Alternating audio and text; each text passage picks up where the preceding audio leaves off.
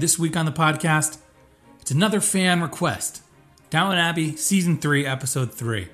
The Crawley clan is all stressed out because they think they're going to have to move out of Downton. Meanwhile, Matthew's not so sure what to do with Reggie Swire's inheritance if he gets it. Barrow and O'Brien's beef is heating up. Bates is in prison, and Edith is about to walk down the aisle and marry Sir Anthony Strawlin. Now, we've walked down this path before, we've walked down this aisle before, but let's do it again with fresh eyes. This week on the Lords of Grantham podcast. Go on, take the money and run. Go on, take the money and run. And we're back again with another episode of Downton Abbey. Another fan request. What's going on, Corey? Not all that much for me. I've just been coasting. How about you, Dave? Same. So no vacation this week. No lack of power rankings. It was the first weekend in my apartment in 6 weeks, so I was grateful. Hey, that's not bad. Yeah. You get to sleep in your bed. What a concept, honestly. Having your own bed. Sometimes when you have those busy weekends and like you buy, like for me, since I don't work from home, my breakfast is always just like a protein bar on the way out the door. And then I'll have like breakfast food around the house, eggs and bacon and stuff. And like I just never have the time to eat them because I'm never around at breakfast. I got a little Scottish accent there. I'm never around at breakfast time. And then when you have that, you're looking so forward to the weekend to be like, I can eat this breakfast food that I've been waiting to eat. I remember when I first moved out. I'm sorry, we're getting way off topic, but when I first moved out, I was like, man, I can make myself pancakes. And then I made myself pancakes in my first apartment, and I was like, well, I don't need to do that again. That was... Yeah, that's a once in a while thing. Yeah, it's a treat. I mean, because it's a pancake. It will sit in you. Especially when you make them for like one... Because I've done that in the past, too, where you like follow the recipe on the Bisquick box or whatever. Like, this is how much is for one serving, and it's like 20 pancakes, and you're like, oh, God. Oh, no, what am I doing here? I'll die. Well, there's only one piece of news that we need to cover, and it's probably someone who's not getting any breakfast in the morning from someone else. Our man, Hugh Bonneville, he is split from his wife of 25 years, Lulu Bonneville. Now, this comes following what we discussed briefly last week, which was Dockery got remarried.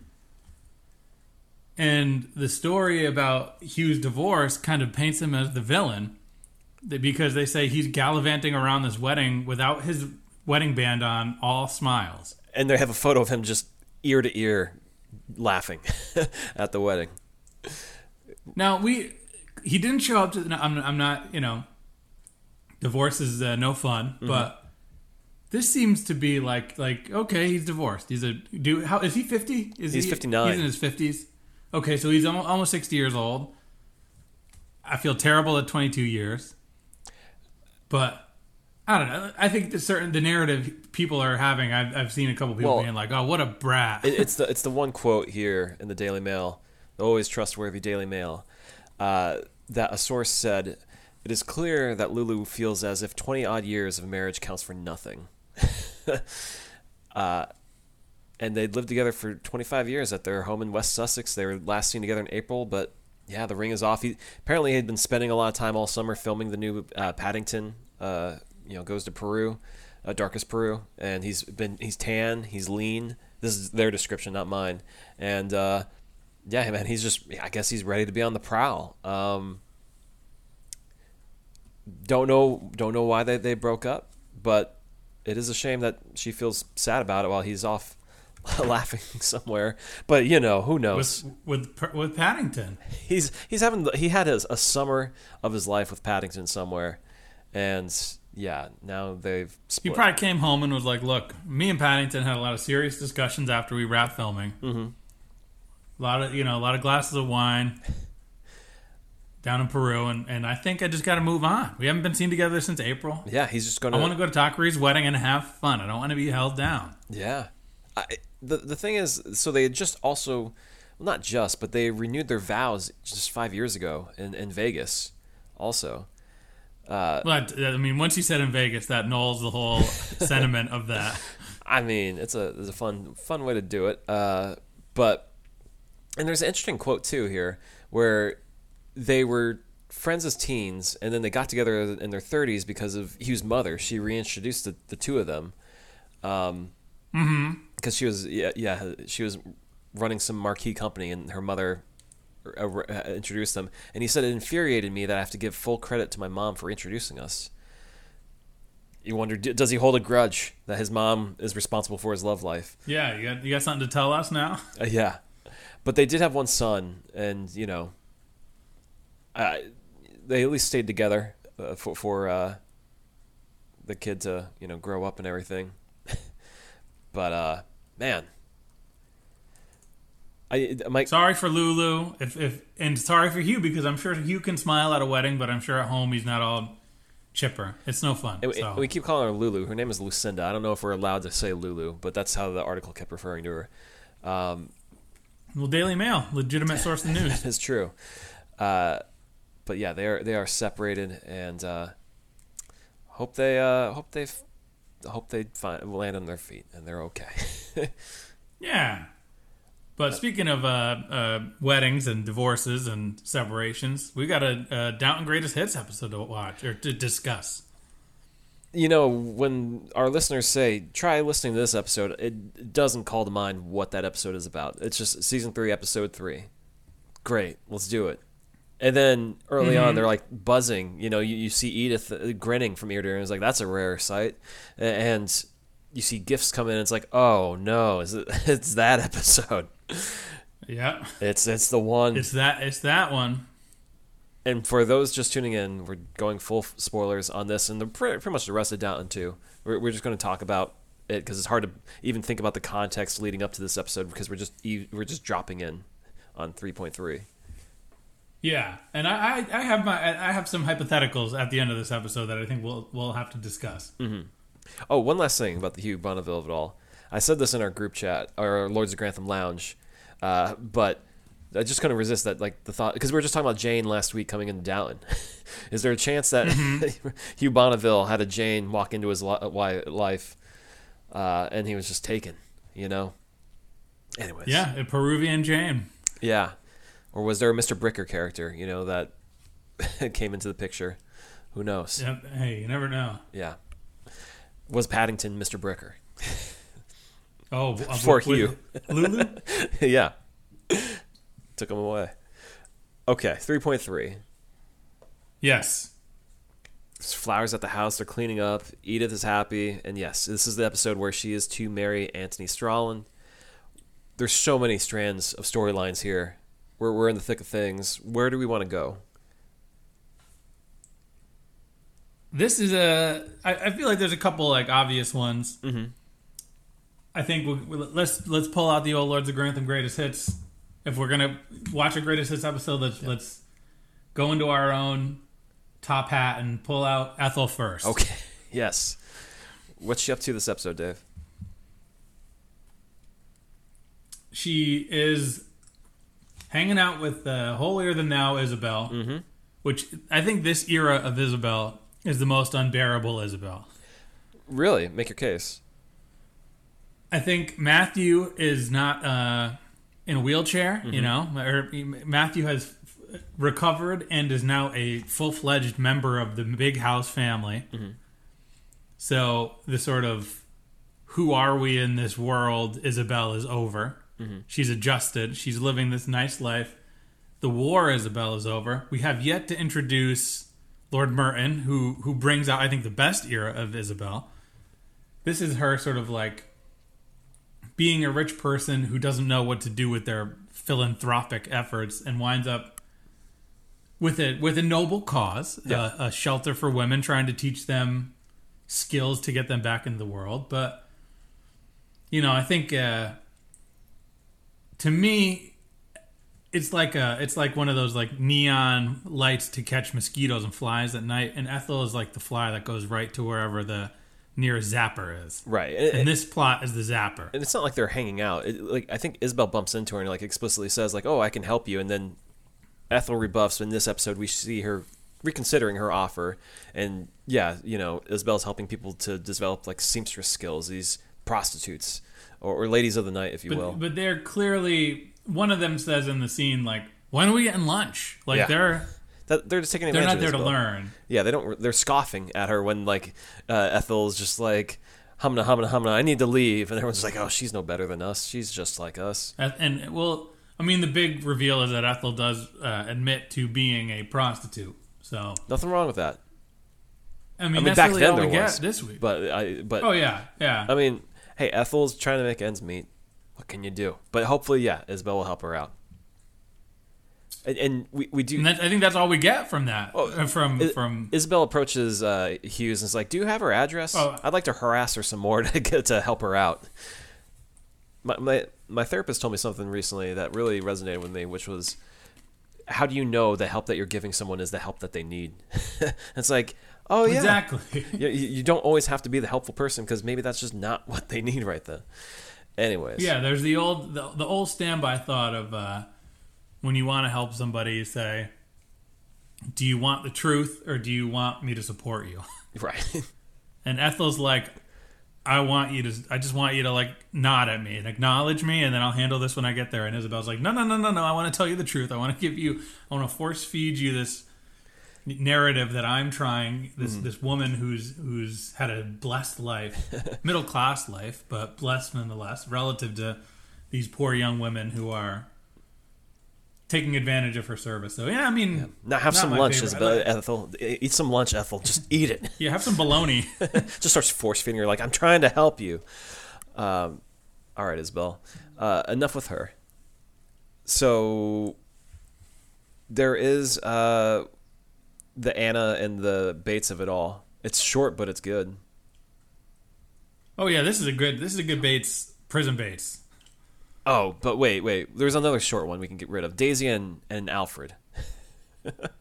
Get rid of it fast. I mean, I feel like I thought I'd catch a little more flack for my thoughts on Daisy last week, but this week, Alfred just has the hots for her, and he has no shame about bringing it up at how come she can't eat with us. Which I never really understood, or never really, I don't know, caught when we watched it before. Like, wait, Anna or Daisy and Patmore just don't eat with the rest of them? I guess that's just always the case. It's crazy. I think it might be one of those situations where like they're with them in occasions where like there's not a pressing meal. But then again, it's something I haven't clocked. It's one of the great things about these rewatches is that we get these little nuggets that we say, oh boy, I hadn't thought about that. But yeah, Daisy runs away from Alfred when he's like, well, you can eat here, or we can go out after or whatever and play games. And Mosley wants to play games, but Alfred's like, nah, offer rescinded. Mosley's like, dude, I'm not you, bro. Yeah. And then later on, Anna says, because Daisy's asking Anna, like, how should I court men? What do you do? And Anna's like, the best thing to do is just don't approach them. It's not a good look. But, accept their advances. If that's how you want to do it, if you want to win. As this is mid Anna and Mosley being a kind of a creep. Mm-hmm. That era. This is the worst era Mosley. Well, no, Mosley hits on Anna in season 1, I think, and then he's long past done here. He's not past done when she's in jail. He's being a little bit. He oversteps a little bit. Oh, I will have to watch it again sometime. But yeah, maybe. That leads us back to Anna and Bates. Mm-hmm. So Anna goes to see Miss Bartlett. Mrs. Bartlett, who calls her a trollop. And said, basically she's trying to get some information. She goes to London, by the way. This is a trip. She's taking a personal day to do this. Yep.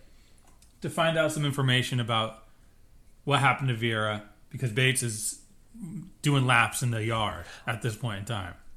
Which, question about that, because that is, I guess, ostensibly their exercise, which is then just walking in a circle in a prison there. If Bates was like transported to modern day, what do you think would be his exercise in the gym yard, the prison yard? He's doing upper body. He's not messing with his leg. Yeah, that's true. He doesn't want to walk more than he can. He skips leg day every day, and he's just doing pull-ups the whole time. Or he's like one of those arm wrestlers where he's got his good leg is like shredded, and his bad leg is not. Yeah, but he's absolutely coming out of jail ripped as can be, Bates, no question. Yeah, 2023 framed Bates. Yeah. But yeah, let's jump back to Anna before we dive into Prison Bates. Yeah. Well, Bartlett's kind of just trash talking. Yeah, and she's giving her side of the story that, the day before Vera passed away, Vera was bad mouthing Bates, and there was something about Bates coming back for tea potentially, which terrified her, and she's convinced that Bates murdered her, and she wishes that the system wasn't so backwards, or else he'd already be hanging pretty much. Yeah, and she lets out the nugget that she was making a pie, which we know later on there was gunk in her fingernails, which is what gets Bates off. Yeah. And this is a nice little, Anna's like, I didn't get anything, but it's like, you did, Anna. You did. You just don't know it yet. Right. The pie. That's the answer to everything. But yeah, Bates is still very much in jail. Bates is walking, doing laps, and somebody tips him off. Says they got eyes on, for some reason they got eyes on you, and check your bunk. But by the way, again, I know we've commented on this before, but the fact that he's walking without the cane and he's doing just fine, I'm just curious, what is his stretching routine before or after? Because obviously his hip must be hurting him or something must be hurting him. He's got to be stretching out. Yeah, can't you get a doctor's note? Isn't there an infirmary? You think? But yeah, and we never catch really who the guy is that's tipping Bates off to this activity about Craig and Durant. He just says check your bunk, man. And it's not really clear what Bates finds. It's this little stick, a wrapped up stick. It's like a shiv. Yeah, I guess that's what it is. And the people come in, they search the room, they find nothing, and Bates has already shoved it in the crack in the wall, so they'll never find it. Which leads to an incredible exchange where I think Craig says a lot of he just says bastards, and Bates says there's a lot of bastards in here. I thought, Bates is the kind of guy who's like the anti-Ross Poldark, where the second those cops leave the cell, Ross Poldark is beating that guy to death. They're going to come back and there's just going to be a body with no head. Yeah. Because Ross is going to punch him so much. Bates, you want him to deck the guy. Mm-hmm. But he just says something under his breath that that guy's got the devil scared into him now because of what Bates said. He's like, oh, jeez. He's got this guy sleeping under him. Yeah. Yeah, because he can't climb. He can't climb to the top bunk. And what's the guy's goal there? Is it just to get his room back, his cell back to himself? Yeah, what is the beef with Bates? He's like a quiet, married man who just wants to get out of there. Negative energy, man. It's the negative energy that Bates brings, maybe. He is a brooder, and I think some people mistake brooding for evil. It's contagious, though. You bring the mood of others. The brooding. Down. Yeah, he doesn't want to be brooding either, Craig. So that's why he's trying to get him out of there. That contagion. Yeah, so that's really that. I guess we could also another quick sort of tackle is the O'Brien-Barrow feud is kind of in full swing. Yeah.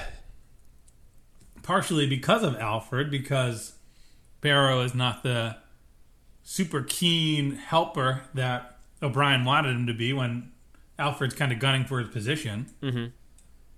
So we see that Barrow plants a seed in, again, worst era Mosley, that O'Brien is leaving and that he heard Mosley talk about a cousin that needed a ladies' maid job. Yep. Because he knows Mosley can't keep a secret. Not at all. So Mosley approaches Cora in the room with the whole family. He's like, can I have a word? And she's like, have it out. Let's do it right here. And he says, I know someone who can replace O'Brien since she's, about to be stepping. Put her to notice. Yeah. And Cora's like, huh?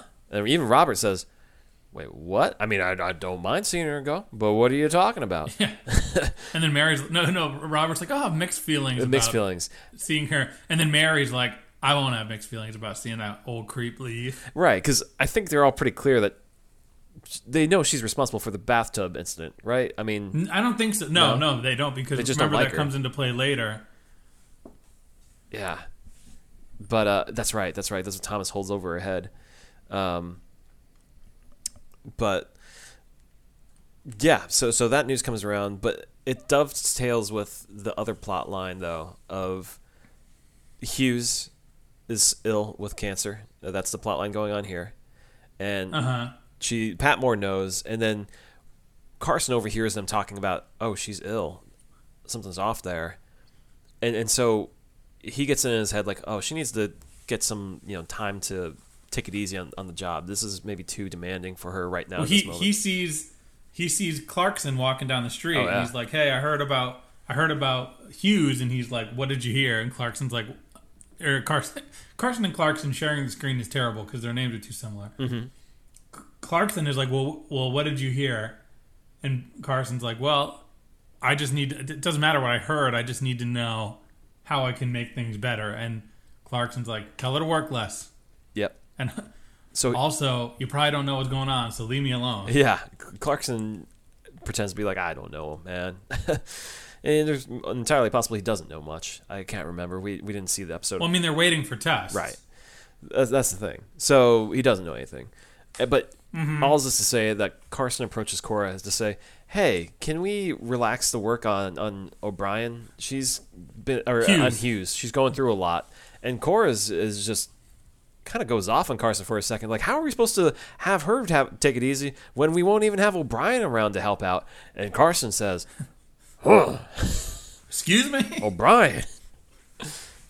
Well, the chicken's come home to roost because he goes downstairs and says, hey, O'Brien, what's going on? Where are you going? And O'Brien is caught off guard. She's like, what do you mean? And so there's just this belief that there was someone misheard what O'Brien said, and O'Brien's like, and then there's nothing I could have said. Mosley's the first to like jump up and be like, I told her ladyship because I heard you were leaving. Yeah. And O'Brien like snaps on Mosley and like puts him down. She's like, who do you think you are talking like that? Right.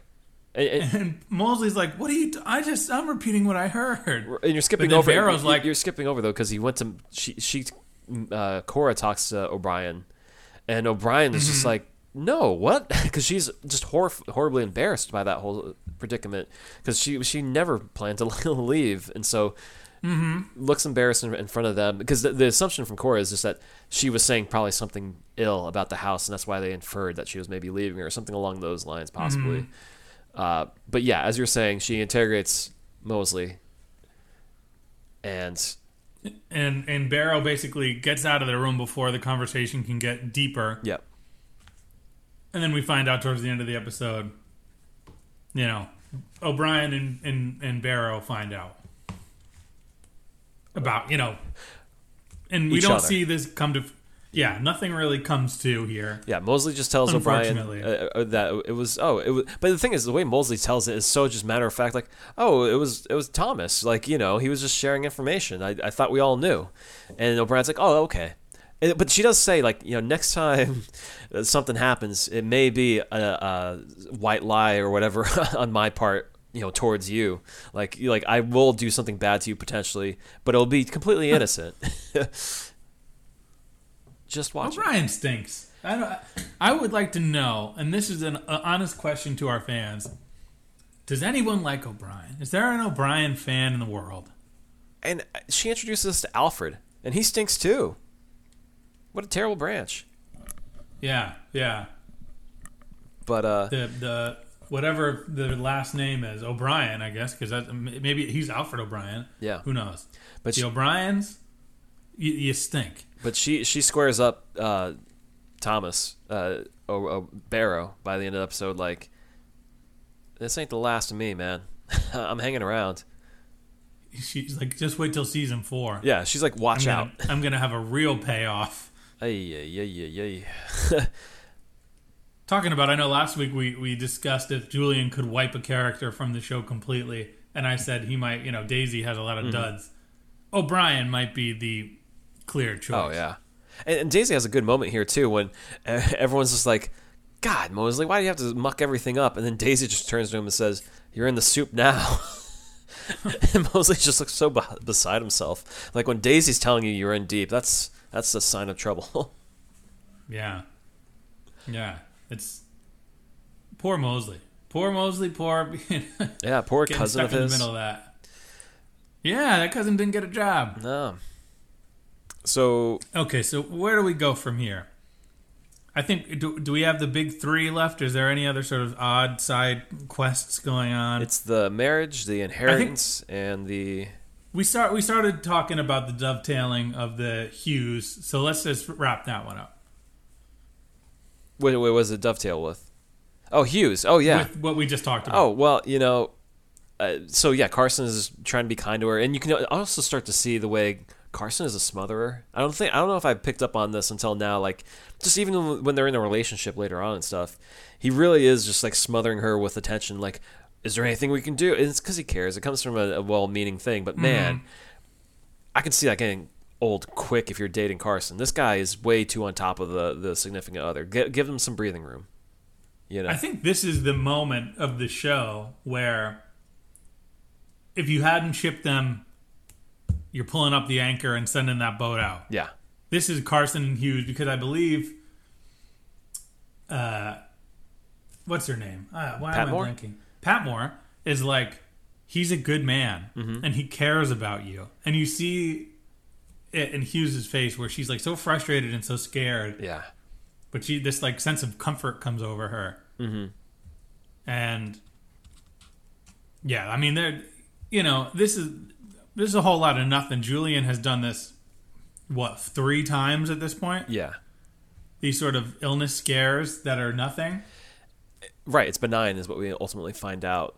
But really... And then there's that Carson is off in the corner polishing plates, singing to himself with a big smile on his face. And you see that Hughes kind of walks by and sees it. And yeah. Delightful moment. And it really, I mean, it doesn't add up to much, but it's a bunch of grace notes of like why, as you're saying, they work as a potential couple, because he really is there for her, and he's trying to, so he's always so hard nosed, Carson. You can see a soft side of him when it comes to her. Mm-hmm. And Julian just leans into those moments in this episode, because even the moment there's like no. This is an episode where you can say like Carson wants her healthy because of the wedding, but there's no like pretense. He just wants her to get better. He wants everything to be okay. I love. And that's where we see human Carson. I love his exchange with Patmore too, where she inadvertently reveals that it's cancer, and he's just like, "Well, you already told me." And Patmore's like, "Oh." The doctor-patient confidentiality. Like Carson's found his way around it. One thing they never explored in Downton that they could really lean into, I think, is like a throuple situation with Patmore and Hughes and Carson. Not now. She's already, subjected to having to ask them about their love life and everything. Just toss her in the mix. See what happens. Well, you can't anymore. She's with Mr. Mason. Break them up. Bring Tofton to ruin that marriage. Yeah. And then kill off Tofton, and then that's right. Insert him. I forgot all about our fan fiction. I need to write that. Hey, yeah, we'll get there. For our Patreon listeners, we are working on fan fiction. Just so you know. Mm-hmm. Oh yeah, you have Tofton, right? Yeah, I had Tofton as a character I drafted to appear in my fan fiction for our Patreon listeners.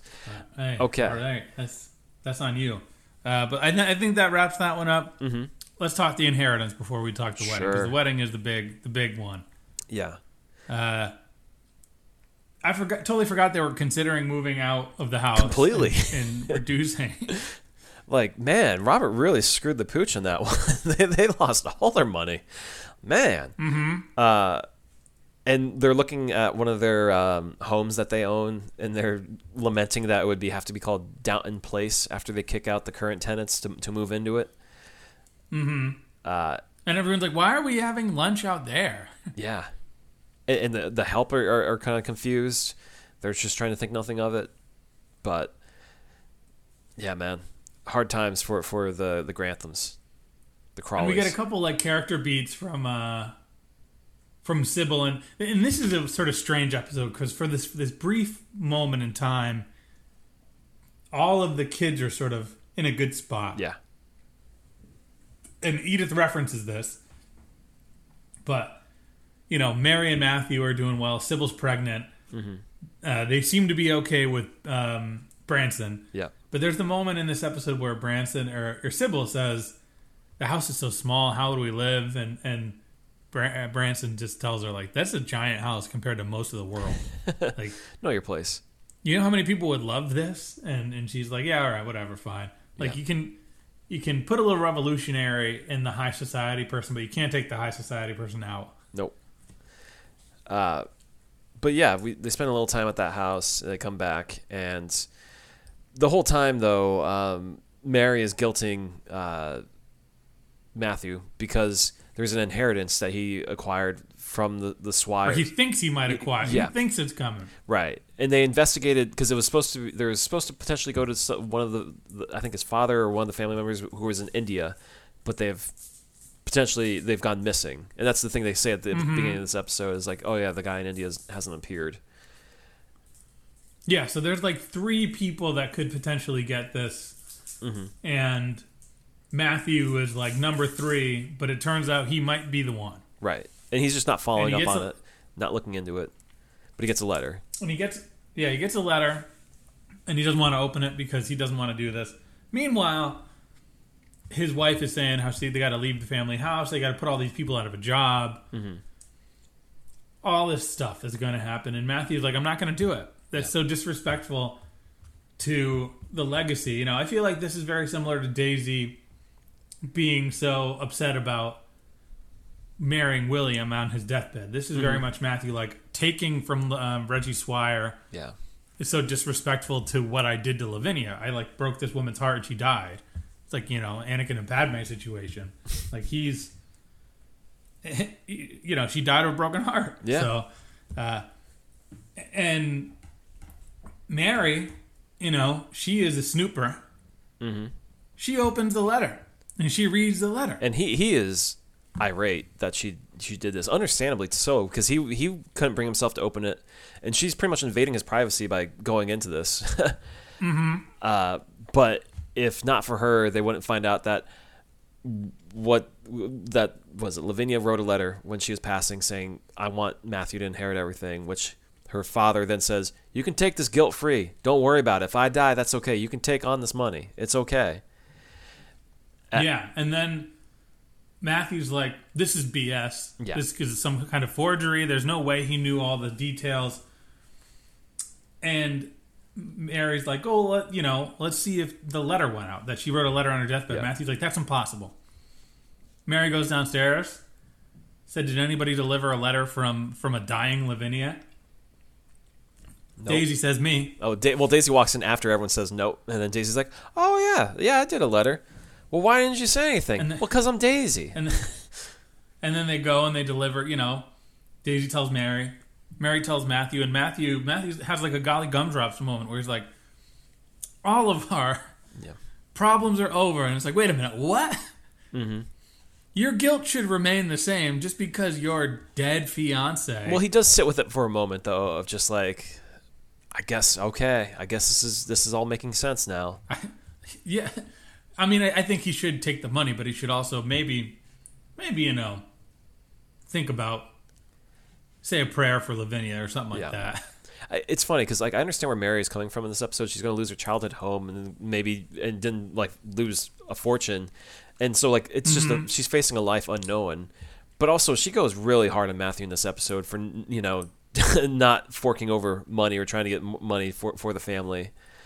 Just like, not just money, like an estate's worth of money. Yeah. Like enough money to just basically keep this bankrupt family afloat, which is insane. Yeah. They just took from the Swires and they kept it going. So yeah, he's going to get Reggie's money.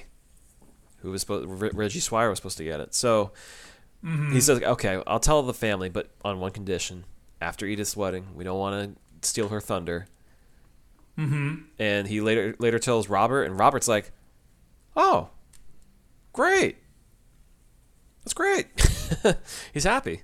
And so nothing changes. Robert's like, "I'm not taking the money. Yeah. We are the joint masters of this house. Yep. My fairy tale boy is my fairy tale equal. We are now the kings of this together." And Matthew's like, "Oh God." Because Matthew offers what it have I up. got myself into? Matthew offers it up, and Robert's like, "No, we are equal partners." And then Robert comes to realize, wait a second, what did I do here? I don't like this Matthew's got ideas. Well, I mean, Matthew doesn't stick around too long to enact anything. Well, no, he does long enough to start the change that needs to be made. To stop investing in Ponzi schemes from Ponzi. Yeah. But yeah, there's the inheritance there. Also, Matthew's acting, or Dan Stevens' acting in this episode, he has like such an interior strength that I feel like is missing from so many other characters on this show. His acting is so good. You can really feel how his departure is going to create a vacuum, because he is such a center pole for so many of the characters here, I think. Yeah, and I mean, I know we see Matthew Good is a fine actor, good actor, but he doesn't have that Dan Stevens gravity. Yeah. Not at all. And I think that Dan Stevens and Alan Leach have a similar sort of power. And that's why I think they're so good together. Yeah. But Dan Stevens, man, what a loss. His loss, too. I think he chose poorly. Yeah. So, anyways, we got the Edith of it all. We got the Edith of it all. From the beginning of the episode, people are not thrilled about this wedding. Not at all. The Dowager is not. At one point, I believe Cora and Robert talk about how Edith is going to be taking care of a 100-year-old man. A 50-year-old man, or no, she'll be age 50 with, an old man, a one-armed man in a wheelchair. But Sir Anthony, I think there's a really nice moment in this episode. And the good thing about this is, like, the plot of their wedding is so, like, secondary to when it actually happens. You can just kind of pepper in what you observed. So, like, the scene where Robert and Sir Anthony are just chatting. Right, it's all the Sir boys. Anthony's It's Tom. It's Tom is there. Branson and Matthew. They're all smoking stogs, and let's talk politics. And they end that conversation quick by saying, like, well, Tom here is a revolutionary. We don't want to talk about that kind of stuff around here. Yeah, and then Matthew's like, I don't want to hang out with the old folks. Yep. Let's go play some billiards. Yeah. And Branson's like, thank God.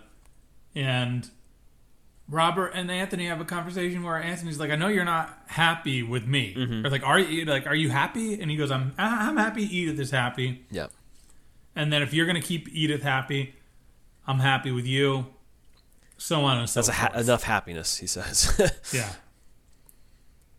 But, it's a nice thing where it's like, you can clearly tell Robert isn't thrilled with the situation, but he's accepted it, and that's where he is with it, and that's all the best he can be. And what is it? But you can see there's red flags. Like, Isabel's even pointing out that I think the vicar that they're getting is, like, lower on the pedestal than the one that Matthew and Mary got. Yeah, they said that I believe Matthew and Mary had a archbishop where they have Reverend Travis. Yeah. Who we saw last week, who was forced against his will to marry William and Daisy. So this is just like your local chaplain, the local reverend. Yeah.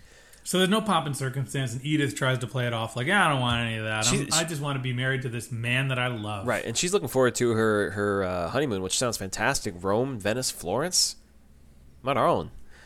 And then, And she goes, I'm not going to get any sleep tonight. And Sybil says, tonight or tomorrow night? To which the Dowager, hat on a hat, riffs on that, and she says there's no substitute for wit. She's saying, yeah, y'all ain't me. You ain't funny. Yeah, you think... Don't try to make the funny lines. Right, you think you're sharp. You ain't me. There's no room here for the vulgarity. Get out of here. But Robert's saying, like, Stralin's the best choice to Violet, but Violet's saying back to him, like, yeah, he's the best choice, but he's also ancient, dude. It's just... It's like one step above being a spinster is being like a young, vibrant woman with a bum old man. Yeah. And so they're on their way to the church, and they're in the church, and, Violet is within earshot of Anthony Stralin. She's like, well, he's been married already. This is like, this is old hat for him. What is it? He's in possession of all the facts. Because Travis is like, do I have to go through the whole thing? She's like, no, he already knows all this stuff. And she's just pretty much bad-mouthing him to where Stralin can hear it. And it's a thing too, or a rare sight where like Violet is very honest, but it doesn't always feel hurtful. It's just very just like sharp jabs at people. Here it's like she obviously hates the situation, and like whether she intends to or not is speaking very mean words about Stralin where he can actually hear her. And it's like I actually kind of felt for Anthony Stralin in that moment where like he understands the situation. When he talks to Robert, he says like, I get it, I'm old and this isn't ideal. But to like hear Violet going on like that, God, I felt for him a little bit. He needs. I mean, I guess I would say he needs thick skin, but we know he does not have it. No. Like the wedding barely gets started, and he's like, "I can't be here." Well, it's so ironic because like Edith says we should get a picture of all the sisters. You know, all three of us. This is like the last time they'll be seen together. And Lady Mary says, "I wish you all the luck in the world today." real good job there, Mary. You really did give her all the luck. Yep. And Stralin's like, my sweet one. Hey, sweets, little sweet. I can't do it. Can't do it. Won't do it. And it's delivered in the most awkward way where he doesn't turn to face her. He's just kind of standing side by side with her, and he's looking to her like, yeah, actually, this ain't working out. I can't. And she's all, he's like, I tried. You know, this reminds me of like if you ever watch any Chris Hansen where these guys are like, you know, To Catch a Predator, Chris Hansen, right? Yeah. Yeah, to catch the classic Dateline NBC To Catch a Predator, where these creeper dudes would be like, she told me. I told her I didn't want to do it. I tried to get out of this, but this kid told me. This is a legal. So you're saying Anthony Stralin's a predator? I mean, potentially. Okay. He's definitely going for this someone reeks of entrapment. This absolutely does. Okay. So he's about to entrap Edith, but he has second thoughts. He has second thoughts, and he's like, I gotta go. I gotta get out of here. And then the shot of him walking out, the shot of him walking out, and the look that Carson gives Stralin as he's walking out of there, it's great. He is just like daggers. Oh my God, just piercing right through him. And the Dowager, you say that she's talking too much trash about Sir Anthony. She's like, this is the fastest she has ever moved in this show. Oh yeah. She moves 15 feet in like 2 seconds, and she's like, "Let him go. Yep. Let him go." Do not follow that man. Yeah. And it's like, you're going to be fine. You're going to recover from this. You will be A-okay. Don't you worry about a thing. Everything is going to be all right. And Edith is, inconsolable. Mm-hmm. But, I mean, the Dowager, swift on her feet when she has to be. And then Anthony gets in his car and he doesn't get in the car. He doesn't get in the car. He looks at the car and then he just exits stage left. He just walks off instead. Yeah. See how far he gets before walking back to the Downton car. Boys whoop him up. Yeah. They just beat him up on the streets there for walking out. Yeah, man. And that's the last we see of Anthony Stralin on the show. I forgot this was even happening in season 3. I thought this was all season 2 and done. But no. Mm-hmm. They strung it out. And so Edith is at a low. Cora comes to visit her, and Cora tells her, like, you're being tested and it'll only make you stronger. And she's like, this isn't working. And we all know this is only the first of many lows for Edith. It only gets worse from here. Oh, yeah. Like, just thinking about what she has ahead of her, I just feel so bad for her. Mm-hmm. It's terrible. And then Mary and Sybil are in there, and she's like, get out of here. I don't need you two in here. And she's like, you're pregnant. You're probably pregnant. You're both married and happy. Leave me alone with my mom. Yeah. With my mommy. Yeah. Then you see the downstairs where they're just talking about stuff where Brian's like, I couldn't stand the shame of being left at the altar, to which Barrow says, you'll never have the opportunity or whatever. Well, I'm sure that never happened. Great line. Yeah. Great Barrow moment. But the funny thing is there's all this leftover food from the wedding, and so they're able to eat some of the hors d'oeuvres, it seems like. Because they get like the lobster, the asparagus. Because I think Violet says like, "Oh, I can take some of that food." I think upstairs, like because they say they're gonna give it to the homeless. It's like you give them the homeless wedding food. That's bougie. Yeah. So that's for Isabel's home. They're gonna teach them how to sew, and then give them some little like crab rangoons. Yeah. I mean, so Violet's like, "Yeah, I'll take some of that." The Dowager Countess, but there is the line. Is it Alfred is like, "I think he stinks. I think Sir Anthony stinks." Yeah. Doing what he did to Lady Edith. He's a bum old man. And then Mr. Carson is like, oh, we don't talk about someone like that, even if they've done it. And then I think is it Hughes? Yeah, it's Hughes. It's like I think this time we're allowed to say this guy's a piece of crap. Yeah, because it's just like, who is Alfred to say something about Stralin? It's like, actually, today anyone can say that. They can tee off on him. Mm-hmm. But it is funny the way they're eating the food, because they're just like, this is fancy food? I don't know if I like that. But they're all like, ooh, let's have this. Right, but they don't seem particularly like, oh, this is great. It's just like, it's very alien to them, it seems like, a little bit, to be eating it. Oh, yeah, like they don't know what it is. Yeah. And this episode does have like maybe one of the best like 1-2 shots of the whole show. Mm-hmm. When Robert says, like, get all these flowers out. I want Lady Edith to come down and not even know there was a wedding. Yep. And they have this shot where it's basically like a bird's eye view of the hardwood floor with the carpet being rolled out. Yep.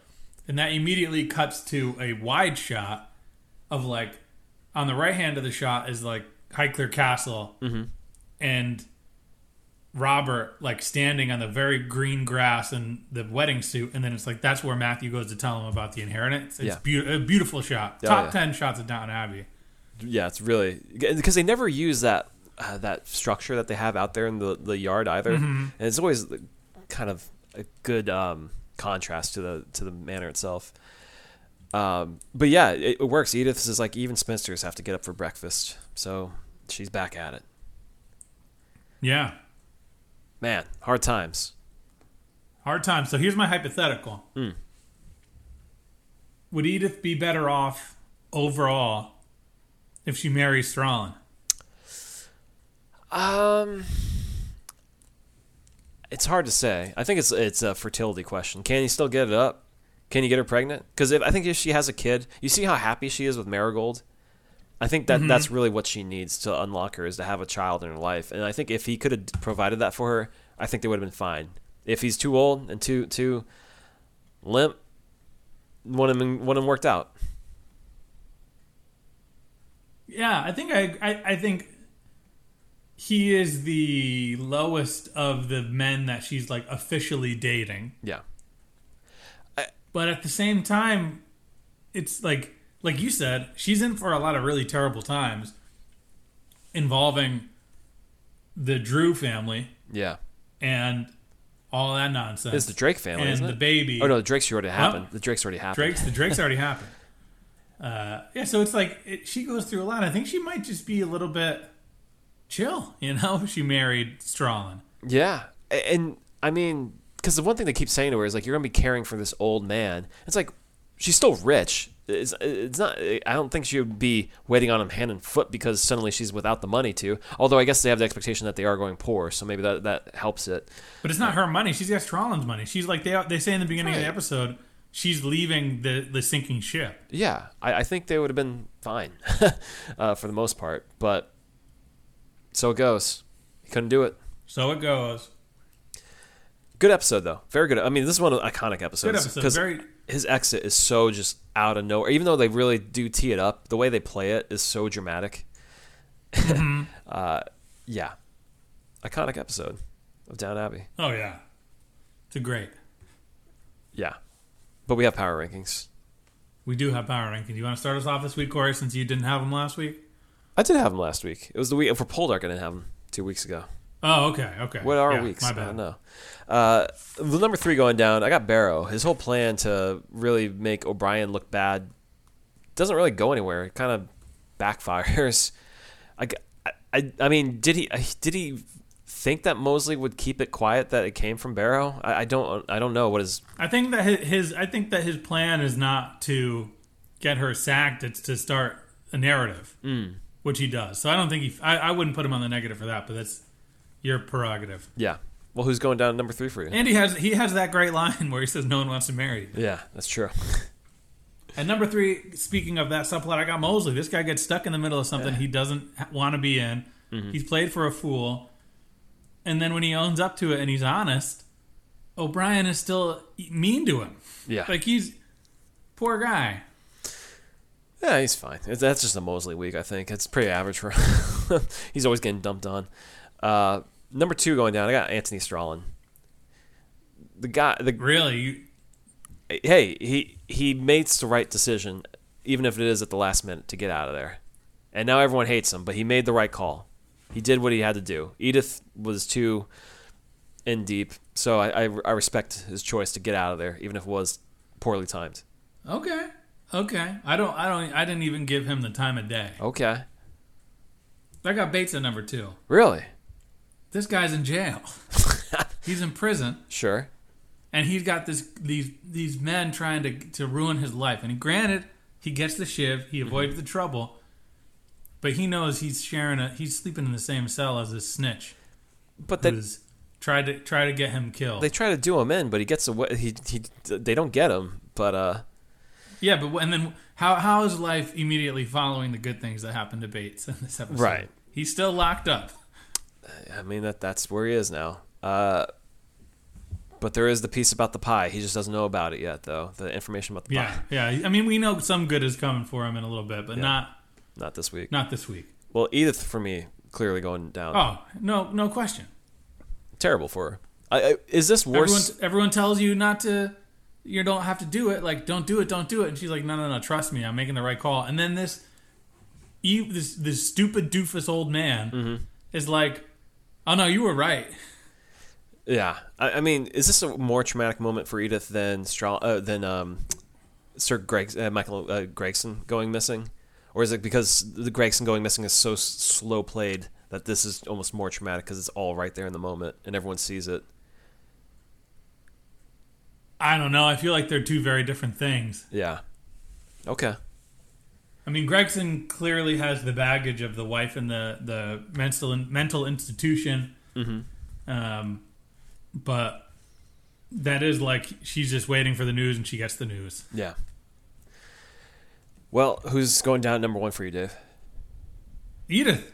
Oh, okay. We're on the same page. That's right. I'm sorry. Well, who's going up then? Well, I got her at number 3. I think the Dowager has some moments here. You know, we say she's you know, she might be running her mouth a little too much around Anthony Strallen, but she's projecting. She knows this isn't good. Yeah. And then her moment with Edith, she's like the safety net. She's like, don't worry. Like, do not chase that man. And I think the fact that she stresses, don't go after him. If Edith went after him, he might have turned around and said, you're right. I love you. My sweet.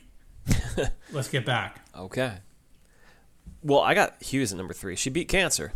And she's got... Okay, I got her at number 2. Well, she's got a man singing about her. He can carry a tune. He's got a lovely voice because he's a charming Charlie. Oh my God, it all comes back around. That's why he's singing and he can sing well. He's a charming Charlie. That's some he's a vaudeville boy. Deep-seated, payoff there.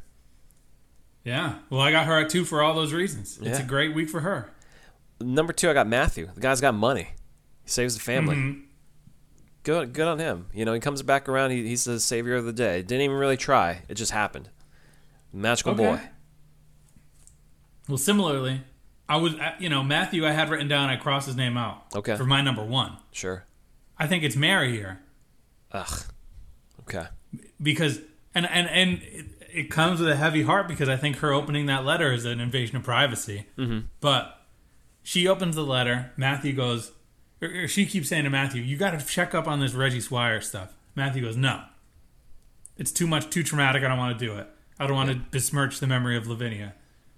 Mary goes, opens the letter, says, Matthew, there's nothing for you to worry about. You can do this guilt-free. Matthew goes, that's fake. I don't believe it. Mary goes downstairs, gets the dirt. Who wrote the letter? Who got the letter delivered from Lavinia? Finds out. Mary is the reason that Matthew succeeds. Sure. Yeah, I mean, that is a valid case. I don't agree with the way she put the pressure on Matthew. I think it would have inevitably worked out its own way. I think he was having a quick reaction to that letter. I think he would have eventually caved and read it. But yeah, I mean, sure, she put it into motion. She does say, "God bless you, Daisy," which is a rare occurrence on this show for anyone to say that about Daisy. Yeah, because we never see Daisy sneeze either. So. No. Well, number 1 for me, I think it's very much Violet going up this week. Okay, really? Okay. Her being in earshot of Strallen and talking so much dirt about him. And I think that, I mean, as much as Robert overcomes and accepts Anthony Strallen, I think informs his attitude towards the situation too. Not only that he's old, but just creates this negative atmosphere that's swirling around this wedding. And so it really makes it so like this guy can't marry her. Like he just knows everyone thinks this is bad, and so regardless of what they'll think there in the moment, this is what has to happen. And so really, I think she bears a strong influence on the outcome here, and then arguably either this future thereafter of not being happy for a long time. Yeah. She's little does she know. She is pushing one domino that is setting off a chain of events that no one could have predicted. So Violet, huge power player this week, I think. Yeah. Yeah. Of course. Yeah. So, yeah, I don't know what we're watching next week. People recommend another episode because we still got 3 weeks until Gilded Age returns on the 29th. Yeah, and I think the weekend after that, so when we record the week after, or the week before Gilded Age premieres, we're going to watch the Gilded Age Season 1 finale. Yeah. Revisit that so where all these characters are fresh because God knows we forgot a lot of people. Absolutely. HBO a lot of moving parts. HBO used to do recaps of seasons before they came back. I could really use one of those, but we need to just do the work ourselves. Yeah. Yeah. But Dave, have you been watching anything else in the interim? It's been a pretty busy week, but I did. I'm watching still one behind on Love Is Blind until I'm caught up. Okay. So this is probably one of the worst seasons I think of the show. No, geez, it's all duds. Like all duds. Duds and crazies. There's no fun. They do have like one of the worst characters or people on the Uche guy is probably the way he's so patronizing towards the woman that he's talking to is so disgusting. I can't stand the guy. It's terrible. Well, Lydia or whatever her name is also like bottom tier too. Oh my, not even close. I mean, yeah, she's completely, I don't want to say psychotic, but not healthy. Yeah. But, speaking of trashy reality dating shows, I dived in a bit. Golden Bachelor. Okay. I watched it. What are you thinking on that? I think it's amazing. I think it is one episode in, and we don't know how trashy it's going to get. Mm-hmm. But this is the kind of dating show I've been dying to see. Something different. Yeah. And all that's different is they're old. Okay. Does it feel like it's going to be different, or like? I think all the characters are a little. So like the episode starts off, and there's not this story about like, oh, I'm a businessman trying to find love. The whole first prologue is about how this guy lost his wife. That's right. After they bought their dream house, and he wants to get back on his feet and enjoy his golden years. Mm-hmm. And then from there, all these women are like obscenely attractive 60-year-olds. Yeah. But they're all like, oh, I'm divorced, I have kids, or I'm a widower. Mm-hmm. So it's all the mindset is different. But he's an attractive 72-year-old. Oh yeah, and he's very charismatic. He's putting up with all the sort of tropey first round people where they're boring or they're playing the guitar, and he's like, I like this. And it's like most of these 20-somethings would be like, no thanks, get out of here. Yeah, next. So I have high hopes. Okay. Yeah, no. And apparently it drew huge numbers. Yeah, I got my mom to tune in. I'm just asking her for her thoughts and stuff because she's close to his age. I'm just curious to see what she thinks of it. But yeah. What about you, Corey? Anything up your alley? I wrapped up the Ultimatum LGBTQ plus edition. That reunion. I mean, between Love Is Blind with this Uche Lydia stuff this season and that reunion, it starts to make me feel uneasy about the producers of these shows. Like they barely have a handle on what is going on because they created the most unsafe atmosphere possible in that reunion, where they had a couple there that they revealed during the reunion had a domestic violence occurrence in their relationship. What are you doing? Why do you have these two people in the same room? Mm-hmm. And so the one of the parties storms out, and then they have the gall to sit there and say like, so are you still dating? To the woman who attacked her ex. They literally went to like, what? Are you? I was so outraged watching it. I thought this is just awful. Like, I want to say awful TV, but like the people who put this together should be ashamed of themselves. Like truly, like everyone in that room except for the people who like went to go check on the one who was hurt and reeling and stuff like that. You need to grow up. Like something's wrong with you. That's what I think. And the thing is, like, because I was on like Reddit after watching that show, and there's a lot of people that were like, "This show is like really entertaining and probably the messiest and most fun iteration of this concept." Mm-hmm. And then that reunion is like, these people are so broken. Oh, and yeah. the reunion, and it's like, to me, I couldn't keep my eyes off it. But then as soon as you turn it off, you're like, oh my God, something I shouldn't have been allowed for that. No, I want to report a murder after watching that. That was so tough. But yeah, that show, there's so many truths that come out from those relationships. I feel like they're just universal, of just like problems in relationships that makes it so incredibly relatable. It's like very engaging TV, but at the end of it, you just kind of feel dirty watching these like relationships just burn and crumble. Even like the one that they have in the reunion saying, "Oh yeah, we're happy." There's a placard right afterwards. "Oh, they broke up right after this special." Like, oh, okay, great. If you do like those Netflix dating shows, it is tippy toppy for me. Yeah. Until that reunion. I think it's very engaging, but it's not. It doesn't leave you feeling like kind of high because you watch something you should have been watching. Kind of makes you just feel depressed, I think, by the end of it. Hey, it's a new look. It is indeed. If they had Lachey in there, it would have been a little different. Yeah, maybe they needed Vanessa, because Vanessa would not have stood up for that. She would have cut right to the core of what was going on. Yeah, they needed her in there. So, okay, we've gone an hour here. Yeah. Listeners, we have a Patreon. We are going to do some fan fiction that is Downton Abbey based soon. But until then, you know where to find us. Facebook, Instagram, Twitter, X, whatever you call it. You can listen to us on any podcast platform that you listen to. Leave us a 5-star rating and review if you so choose. You can find our Podbeam. Look at our old episodes. Someone was asking this week to find our original episode, and it took a moment, but yeah, September 10th, 2018, or not September. It was in 2018 early, but we got it to him. Scheming and Scuffling, 1.1. But that's it, and we will see you next week on the pod.